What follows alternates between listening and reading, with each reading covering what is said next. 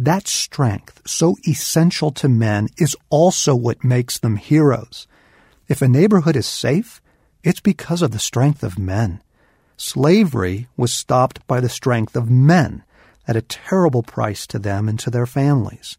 The Nazis were stopped by men. Apartheid wasn't defeated by women, who gave up their seats on the lifeboats leaving the Titanic so that women and children could be saved.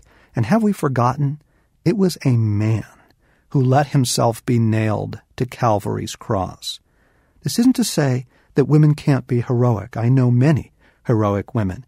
It's simply to remind us that God made men the way they are because we desperately need them to be the way they are. Yes, a man is a dangerous thing, so is a scalpel.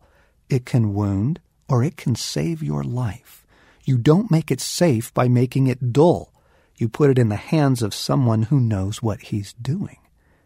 If you spend any time around horses, you know a stallion can be a major problem. They're strong, very strong, and they've got a mind of their own. Stallions typically don't like to be bridled, and they can get downright aggressive, especially if there are mares around. A stallion is hard to tame. If you want a safer, quieter animal, there's an easy solution. Castrate him. A gelding is much more compliant. You can lead him around by the nose. He'll do what he's told without putting up a fuss. There's only one problem. Geldings don't give life. They can't come through for you the way a stallion can. A stallion is dangerous, all right, but if you want the life he offers, you have to have the danger too. They go together.